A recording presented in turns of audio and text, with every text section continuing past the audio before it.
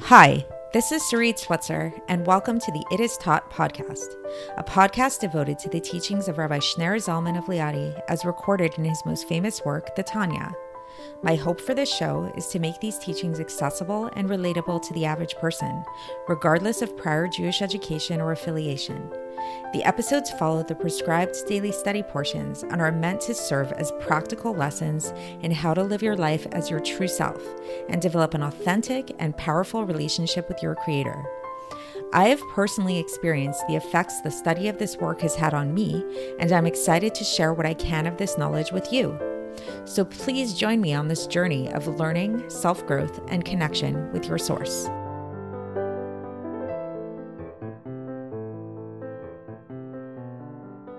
Hi, and welcome to the It Is Taught podcast. This is episode 370 for the 3rd of Kislev in a leap year.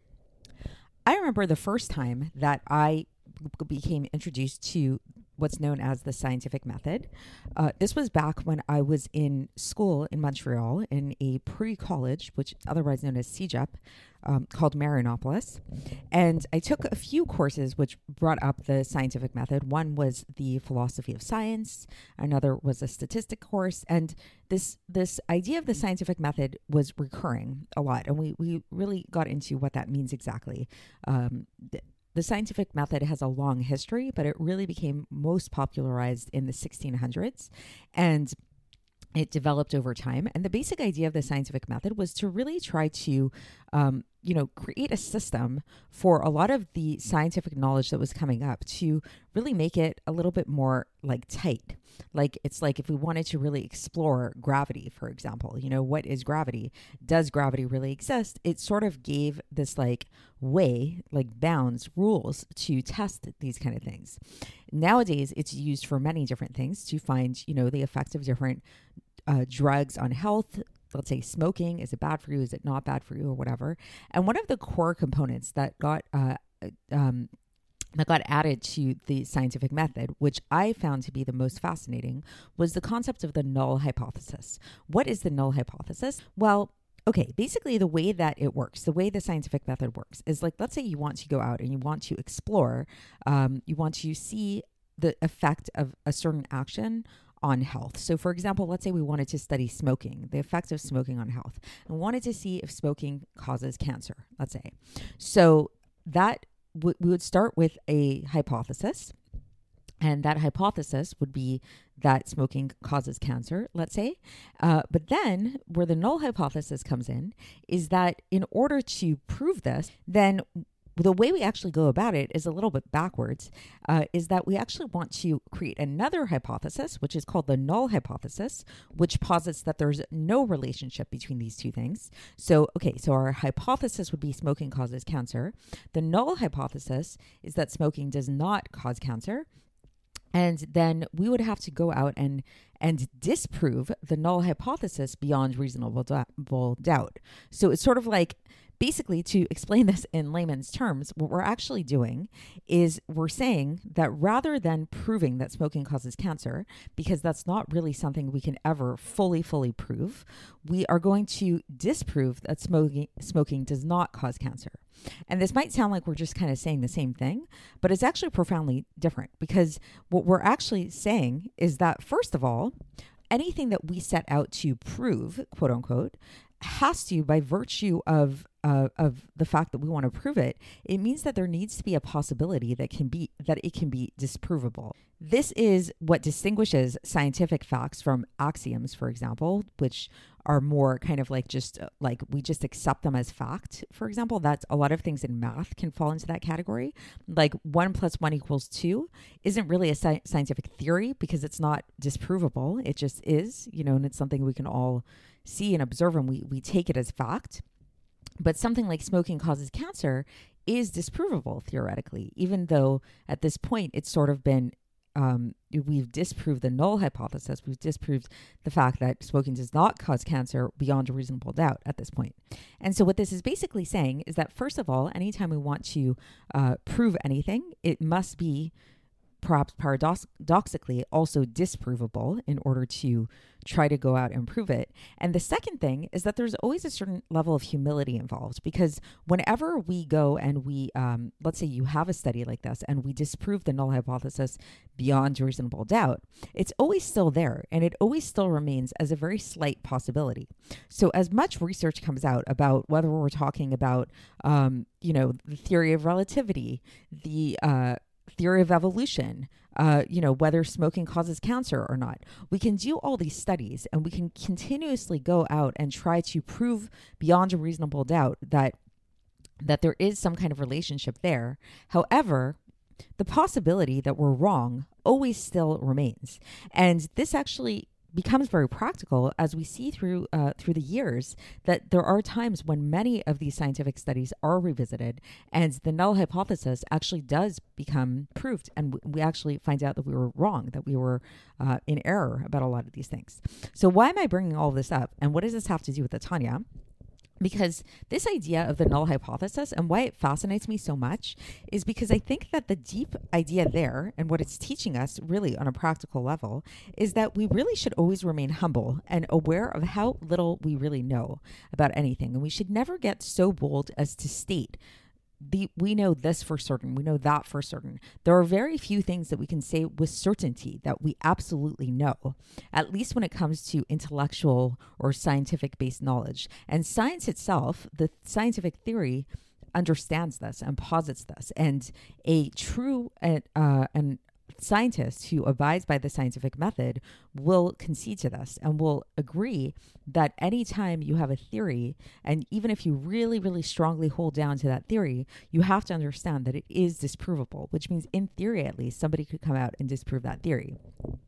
So again, the main point that I'm trying to bring out from here is this idea of the limits of our knowledge, is this acknowledgement of the limits of our knowledge and of our experience.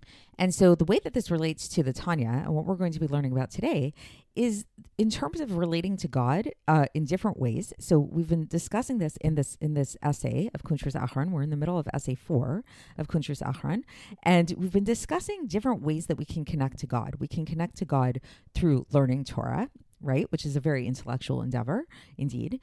We can connect to God through doing mitzvahs. That's another way that we can connect to God. And then we can connect to God through prayer. And each one of these things has a certain advantage and disadvantage over the other. So we've spoken already about the advantage that prayer has over the other two, because only prayer can actually change reality in a way that Torah and mitzvahs cannot. When we do Torah, when we learn Torah, or when we do perform mitzvahs, we're connecting to God in a very intense way, but we're not actually changing anything in the evolution of creation, so to speak. However, today we're actually going to be focusing on mitzvahs, and we're going to begin to discuss the advantage that mitzvahs have over prayer and Torah study. Focusing on prayer, not so much in terms of the effects that it has on the world, but in terms of the more internal connection that it's generating within us and God. So tomorrow we're really going to get into this specific, the unique connection that mitzvahs give us over and above Torah and prayer. But today, in introduction to that, we're going to talk about the limits of Torah study and prayer, and why Torah study and prayer, as great as they are, they do entail a certain limitation to them by virtue of the fact that they are tied to our subjective minds and our subjective experience and how much we understand. Which is why there's a principle that if you're in the middle of learning Torah, or you're in the middle of praying even, and a mitzvah comes up that only you can do and cannot be done by anybody else, you are required to stop learning Torah or even stop praying and go and do this mitzvah. And the reason for this, in short, is because learning Torah and praying, as much as these things are very great things, they're very limited to you and your experience and your understanding of godliness. It's a subjective experience that's limited to you as a person, versus when you do a mitzvah, you're actually tapping into something that is way beyond you. That's actually, as we'll learn more tomorrow, something that's a more universal kind of energy that allows you to transcend yourself. Mitzvahs, interestingly enough, by virtue of the fact that they're actually involved, when we do mitzvahs, we involve ourselves in external things in the world, actually give us the ability to tap into and connect with God in a more internal way, versus when it comes to learning Torah or praying, we only are able to connect to godliness in a more external way. So the way that Alter Rebbe explains this, and again, for context, we're still in the middle of essay 4 of Kuntres Achron, is he begins by, first of all, reminding us of this precept, which is taught in the Gemara in Moed Katan, page 9a, that that if a mitzvah comes up that cannot be done by anybody else, then we stop learning Torah, even if we're learning about Ma'aseh Merkava, which Ma'aseh Merkava is a very lofty Kabbalistic topic, which is based on this description that's given in Cheskel, chapter 1, of this like chariot that's above, and it's a very lofty thing. So even if we're learning like the loftiest aspects of Torah, basically, the Alter was saying, we still need to stop learning that if a mitzvah comes up that cannot be done by anybody else but us.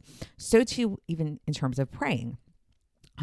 Which is when somebody's praying, then they're in a state, hopefully, of a state like of a very intense, intellectually generated love and fear of God. Like that's like a higher level of prayer, that we're not just praying out of an innate love and fear of God, but we actually have generated an intellectually generated love and fear of God. So even if a person's in that state of prayer, they still need to stop praying in order to do a mitzvah that cannot be done by anybody else. So why? Why is this? So the Alter Rebbe says it's actually been already explained above. So if you go back to yesterday's episode, at the end of yesterday's episode, we spoke about the fact that mitzvahs, they are the whole purpose of creation, because the whole purpose of creation is to elevate and rectify those sparks that fell during the shattering of the vessels. We explained all of that yesterday, right?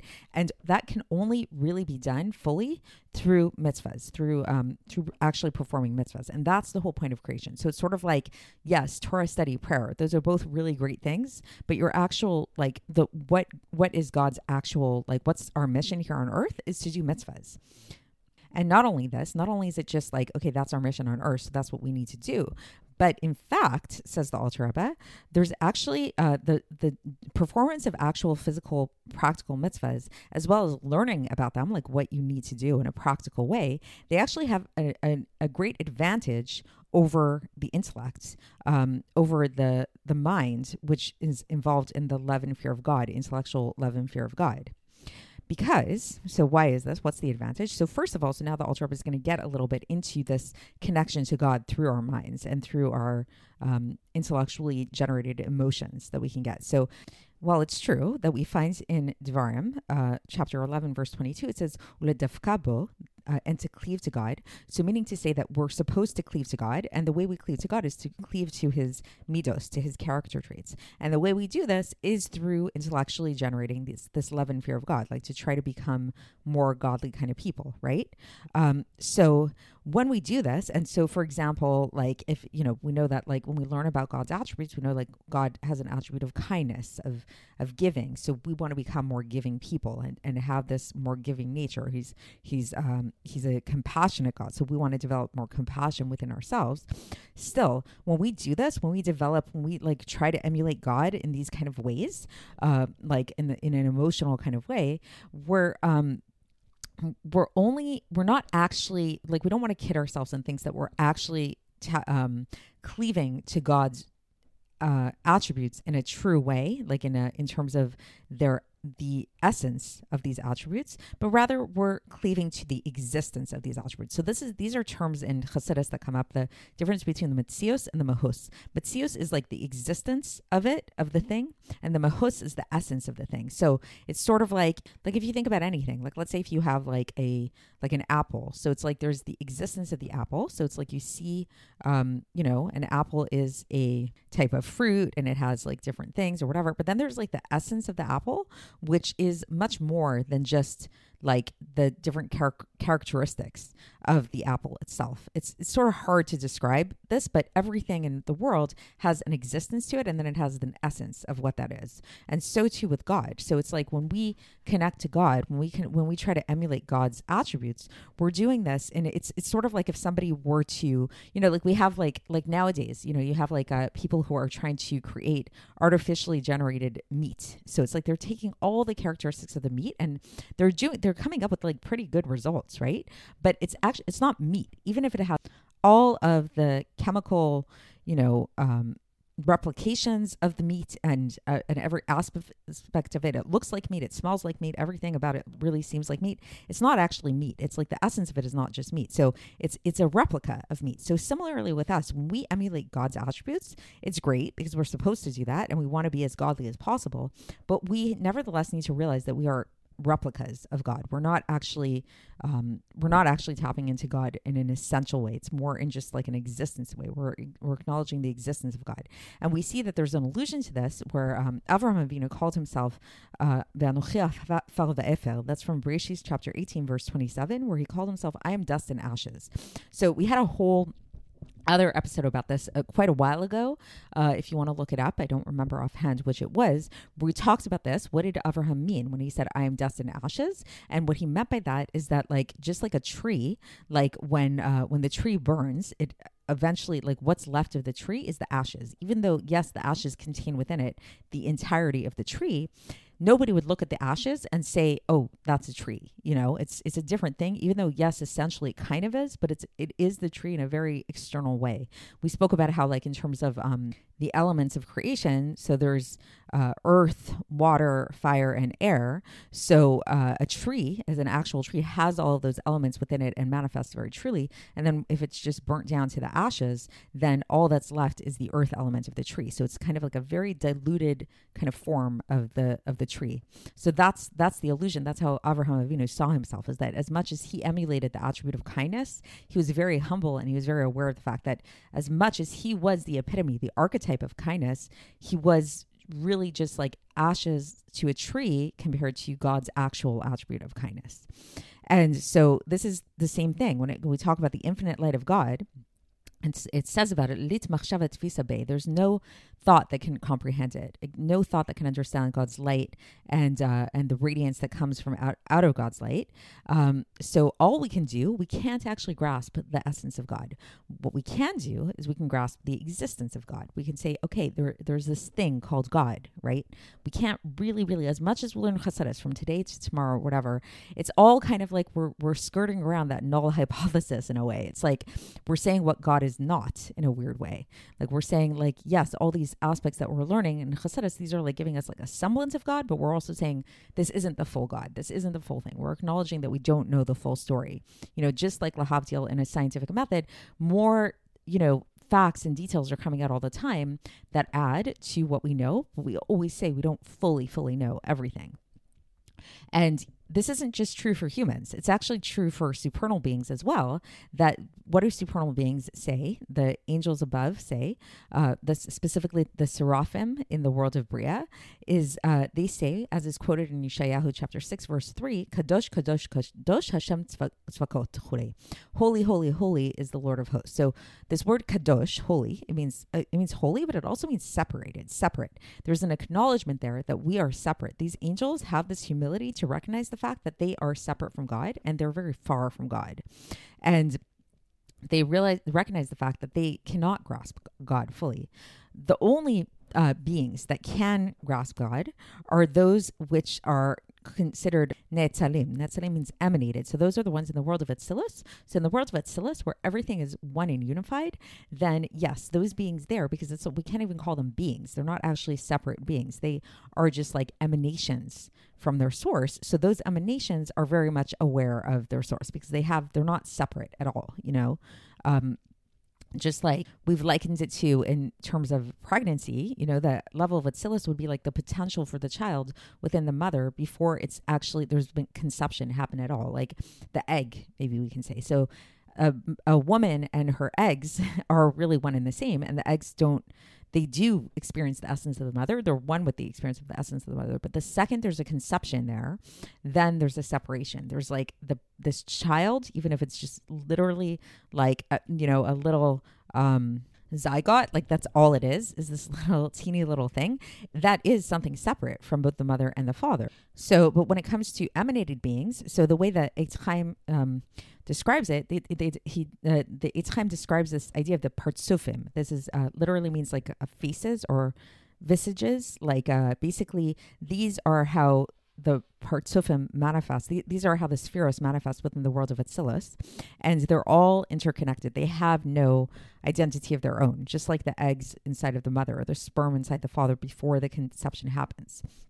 But this is not the case for created beings, even if we're talking about the souls of Atzilus, because even if you could say, okay, what about there are certain very, very, very lofty people in the world whose souls originate from Atzilus once they become manifest down here in this physical world. So even though, yes, the origin of their souls in the world of Atzilus, now they're found here in this physical world, and thus now they are considered to be creations, and thus they don't have that same connection to essence like those beings within Atzilus itself is. And we see, for example, Moshe Rabbeinu. So we see that God told Moshe Rabbeinu, and this is found in Shemot chapter 33, verse 22. He said to him, "You will see my hinder part." So even Moshe Rabbeinu, who's this, the greatest prophet that ever lived, who most likely was from a soul of Atzilus, he was only able to experience the external aspect of God. In other words, the metzius of God, the existence of God. Why? Because he was down here in this physical world, and that's all we can experience. So that's the end of the section today. So just to really sum it up, the point of today is to kind of make us recognize the limits of our intellect, the limits of our ability to connect to God through our own minds, through our own understanding, which is what we do when we pray, and which is what we do when we learn Torah.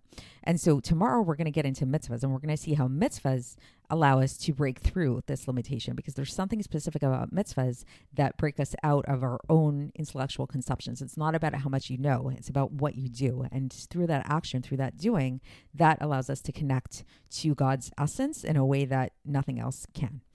So stay tuned, and I will speak to you then. Thanks for listening to the It Is Taught podcast, hosted by Sarit Switzer. This podcast is dedicated in loving memory of my maternal grandfather, Avraham Yitzchak ben Binyamin HaKohen of blessed memory. Music by Shoshana. If you enjoyed this episode and would like to support the show, please share it with others and subscribe on YouTube, Apple iTunes, Spotify, or wherever you listen to podcasts. And make sure to leave us a 5-star review.